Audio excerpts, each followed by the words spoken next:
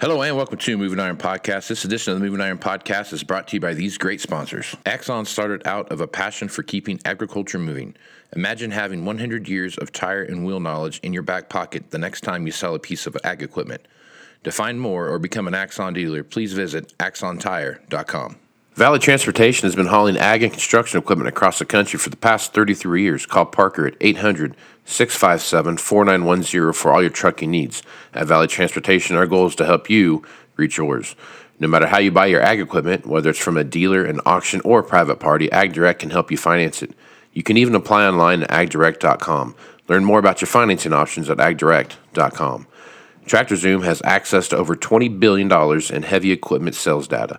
TractorZoom's Iron Comps is the industry's trusted solution for transparent equipment values and auctionable pricing insights. This podcast is brought to you by Anvil AppWorks. The Dealer Connect CRMI app with integrated inventory management is an affordable Salesforce-based solution for your dealership. Create connected customer experience and transform how you work. Moving higher in the 21st century. Hard-working people working hard for you and me. Moving higher, time and time again. Through the years you'll find us here. Moving higher. Hello and welcome to Moving Iron Podcast Markets with Shawn Hackett. This edition of the Moving Iron Podcast is brought to you by Axon Tire, helping dealers move more iron for the past 100 years. For more information, go to axontire.com. Axon Tire's got a couple of great gifts they're giving away here this month. They've got, to all the loyal listeners of Moving Iron Podcast, if you want it, the free Alliance camouflage cap, right in time for hunting season. You want one of those, send an email to marketing@axontire.com. And Shawn, you should get one of those when you're doing your speeches. That way, when you're in the back getting ready, no one can see you. And then when you walk up on stage, they're like, "Whoa, where'd Shawn come from?" Because of camouflage, you're blending in. Well, I just don't want people to be able to see me when they try to shoot me. Because the message, because they don't like what I'm saying. That could be a possibility. So, anyway. Well, last night, everyone was telling me that the hunting and the deer and all that was a big thing. And I said, if I had a gun in my hand, the only thing that I'd be hunting down would be myself. I take myself home in a body bag. That's the only person I would hit would be me. Yeah, I can somewhat relate to that a little bit sometimes. I feel I'll be the one that makes the deer sounds, to attract them. You shoot. Okay. You shoot. All right. I'll keep that in mind next time I go deer hunting. I'll call you up. Freak him out. Put you on the phone or something. I talk deer really good. Really good deer. Yeah, I talk. Yeah. Fluent in deer and ease, huh? Right on. All right. If you're interested in coming to the Moving Iron Summit, Nashville, Tennessee, September 11th through the 13th in 2023 in Nashville, send me an email at movingironpodcast@movingironpodcast.com. And if you're one of the first 150 people, you will get yourself a $50 discount on your registration fee thanks to the folks at Axon. So check that out. 2 great gifts for you there. Send me an email if you want to save money at movingironpodcast@movingironpodcast.com, and send an email to marketing@axontire.com if you want that free Alliance camouflage baseball cap. So check that out. Valley Transportation has been hauling ag and construction equipment across the country for the past 33 years. Call Parker at 800-657-4910 for all your trucking needs. At Valley Transportation, our goal is to help you reach yours.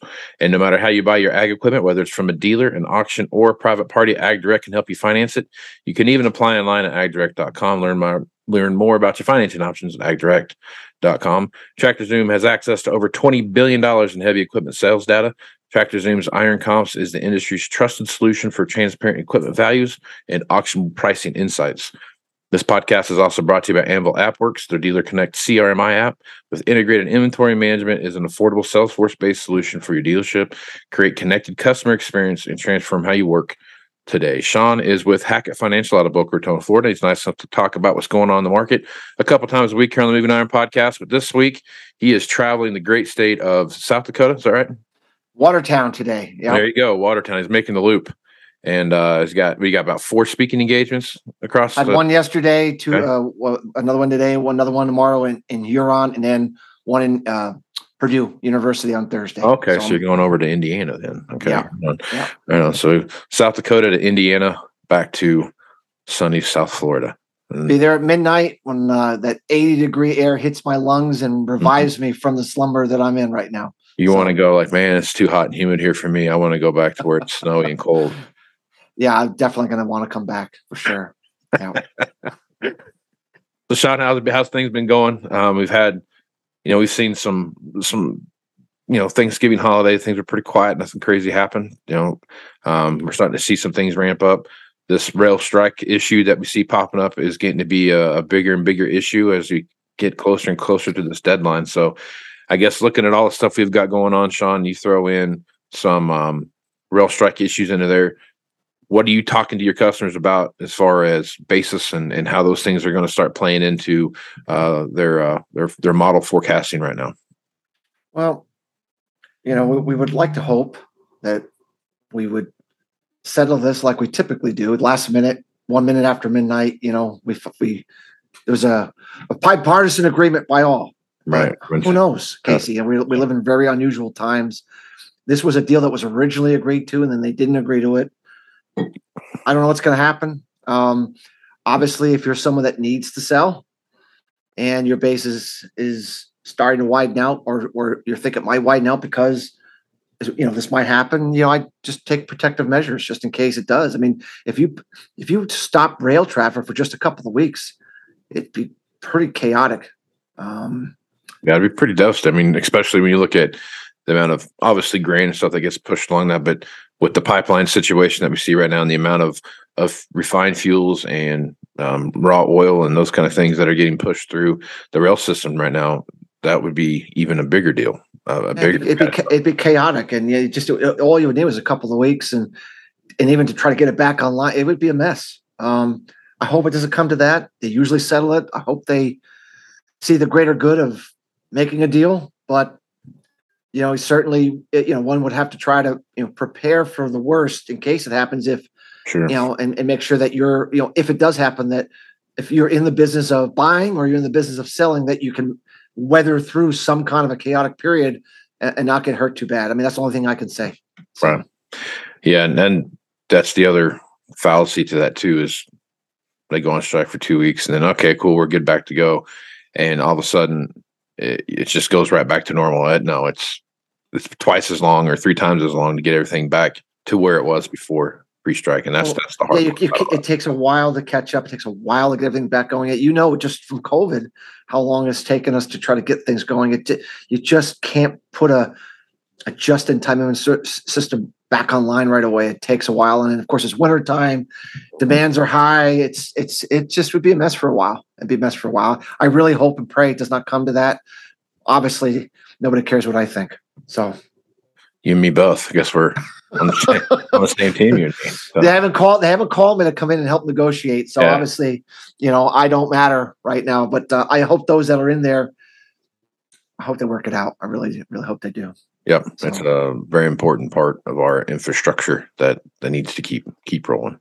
Yeah. All right, so let's talk a little bit about here. We got some winter weather rolling through the high plains right now. I got about 2 or 3 inches of snow out here. I don't think it was a big snow event across anywhere, but we're starting to see more and more of these snow chances start to pop up in the western part of the United States. And you've talked about, switching that slow grind back from La Nina to El Nino, but this whole Tambora volcano thing and the amount of water vapor that got pumped into the air because of that, we could see some side effects from that, Shawn. So I guess as you look at right now, I mean, obviously there's not a lot of data to go off of, but as you're looking at right now, is there anything wavering from what you had thought you would see this time of the year? Well, the number one thing that we're looking at is that, if you look back 180 years worth of sea surface temperatures of the Central Pacific, and you look at all multi-year La Ninas that entered the third year, all of them moved into an El Nino the third year, every single one of them. And there's been 7 before this one. So this is number 8. And so we have those analogs on a chart, and we have a green line, which is the current trajectory we're at. And so far we are on that trajectory as of this moment, meaning that we're not doing anything from the sea surface temperature side that's different from what we would expect to see based upon the trajectory of the last 7 multi-year La Ninas. So what we're going to be looking for is, are we going to continue to see that? Which means we need to see more significant warming now heading into the first quarter, and we have to get to a certain level if we're going to get El Nino for 2023. If somehow we diverge, so we see this and all of a sudden, instead of going, we stay flat, or we don't rise as much, or we actually get colder again. If we start diverging, and by the time we get to the first quarter, we're not following the 180-year cycle that has worked every single time, then we're going to have to pivot and say that this Tonga eruption is impacting and delaying El Nino. If that's the case, then we would have to believe that the Gleisberg cycle, the 1 in 100-year Gleisberg cycle, would occur in 2023 instead of waiting for 24-25. The Gleisberg cycle, Casey, is a 90-year cycle plus or minus 1 year. 1934 was the peak drought cycle year for the Dust Bowl. So plus or minus 1 year means it could be anywhere from 2023, 24, or 25. But it cannot be an El Nino year. You cannot have a major drought. But if an El Nino is in place, it can be neutral or it can be La Nina, but it can't be El Nino. That's why getting this El Nino determination this year is so very, very important, because if we follow the normal cycle and we develop that El Nino that we have developed every other time over the last 180 years, then the Gleisberg cycle is going to be 24-25. But if this Tonga eruption delays the onset of El Nino, and it's possible it may do that because of causing a modest warming effect versus a cooling effect, then we have to pivot and say it's going to occur sooner than the historical cycles would suggest. We will know. We have a very good handle on this by February, the way we see it. By February, we have to be in a certain trajectory to get El Nino. If we're not there, then we're going to have to start planning on a 1 in 100 drought in 23. So this is what we're really talking about at our conferences now.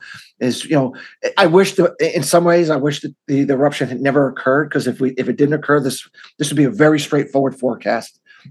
But unfortunately, we have this situation that has not occurred in 1,000 years, and the smartest minds can speculate on the impacts, and they can speculate fairly accurately. What they can't speculate on is the timing. We know it's sulfur dioxide volcanic eruptions. We know that within 1 year's time, you develop an El Nino effect because of the cooling effect, meaning El Nino comes a year after every single time. Is that 1 year threshold the same for water vapor?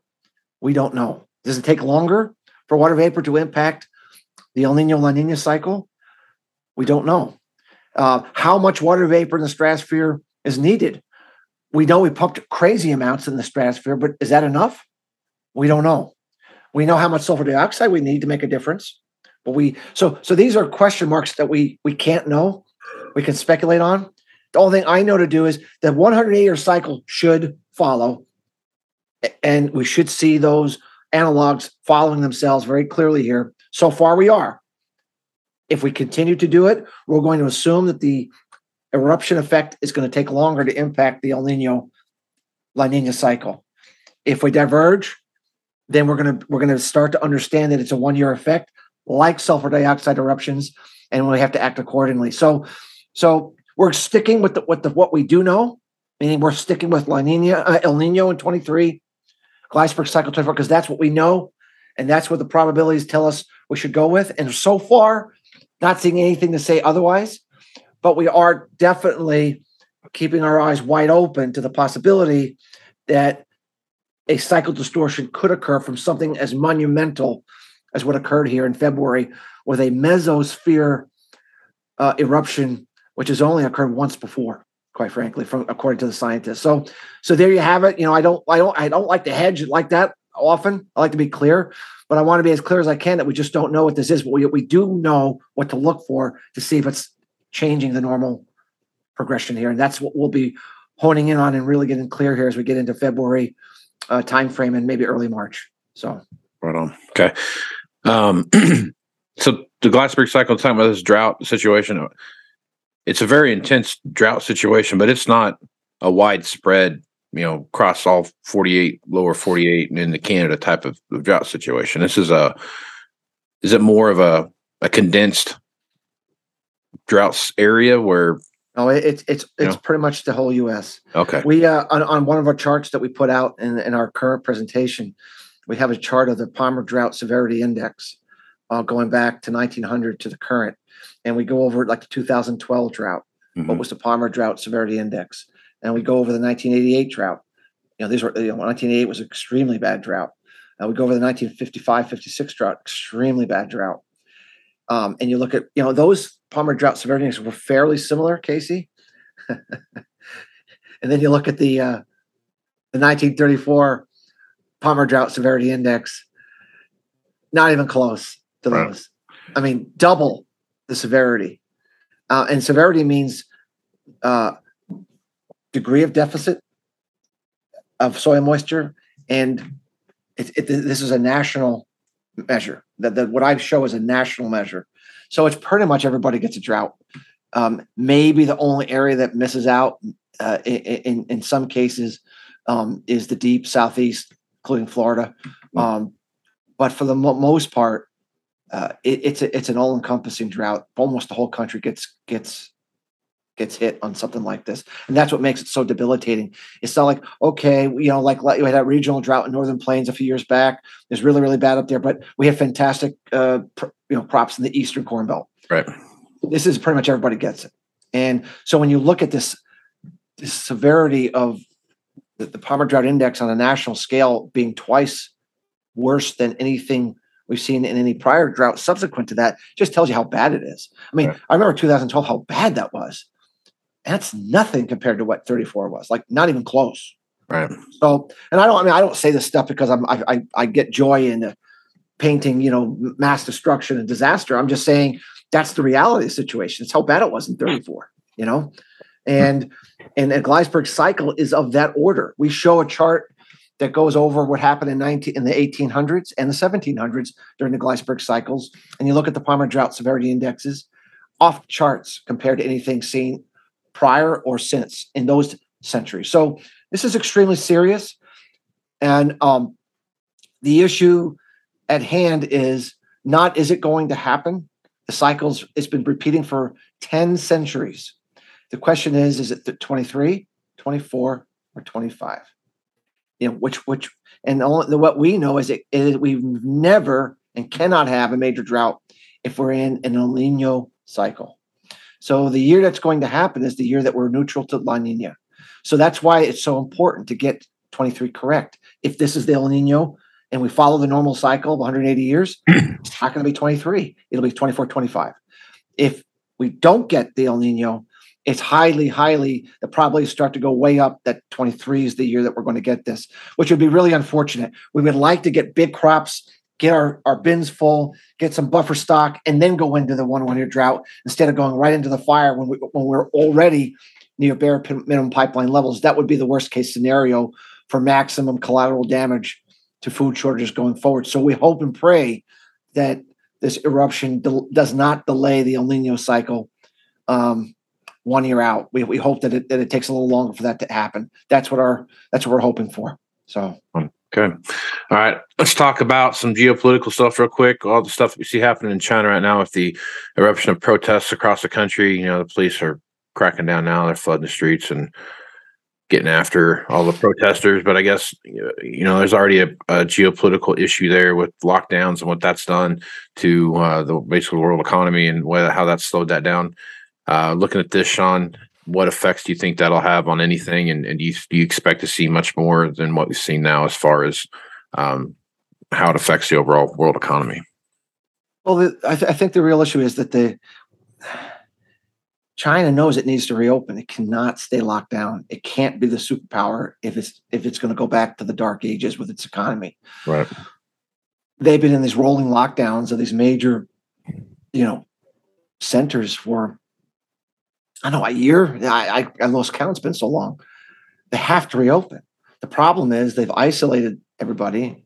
They haven't adopted. They've used their own vaccines. I know there's a lot of discussion about vaccines are good, they're bad, and different, but the vaccines they've used haven't worked at all. So they vaccinated everybody they could, and their vaccines that they came up with didn't work. So, and now they're starting to get escalating cases, meaning the Omicron style virus is taking hold there. And we know it's less severe than Delta and the others, but it's also extraordinarily infectious. Once it gets going, I think they're doing 50,000 people a day now or something, and that's probably low. For knowing the Chinese, is probably low balling what the true number really is. It could be 500,000 a day, easily. I mean, this Omicron, once it gets going. Yeah. So India did this, right? India said, look, we can't. We don't have the money. We don't have the power. We don't have the hospital. It's just going to run its course, and we're just going to let it fly. And they went through 5 or 6 months. Estimates of people that I follow that know more about India than I do about what happened there said about 7 to 10 million people died there from the virus during this period of time. Of course, remember 1.3 billion people. So when you look at the grand scheme of things, statistically, it's not a whole lot. I mean, obviously, it sounds like a whole lot, and anyone who dies is not a good thing. But they viewed that, that collateral damage was the only way to go to move forward as a country and get over this. Is China willing to do that? Are they willing to absorb 7 to 10 million Chinese deaths for the greater long-term good of all? Because remember, this really impacts the older people, right? The people that die from this is not me and you. It's the people who are over 65 with health conditions. We know the Chinese, 65% of the population are 65 and over. I think one of the oldest populations in the world on a percentage basis of total population is China. Mm-hmm. So if this Omicron runs rampant, they're going to have a lot of people dying. They don't have the hospital beds. They don't have a good vaccine. They don't have good treatments yet. Now, it doesn't mean they can't get them. I know they're working on them, but they don't have them right now. So do they stay locked down, trying to just buy time like they've been doing to get some of these better treatments and better vaccines and get everybody on board with this? Or do they do what India said and said, let it ride? We'll take our chances, do the best we can.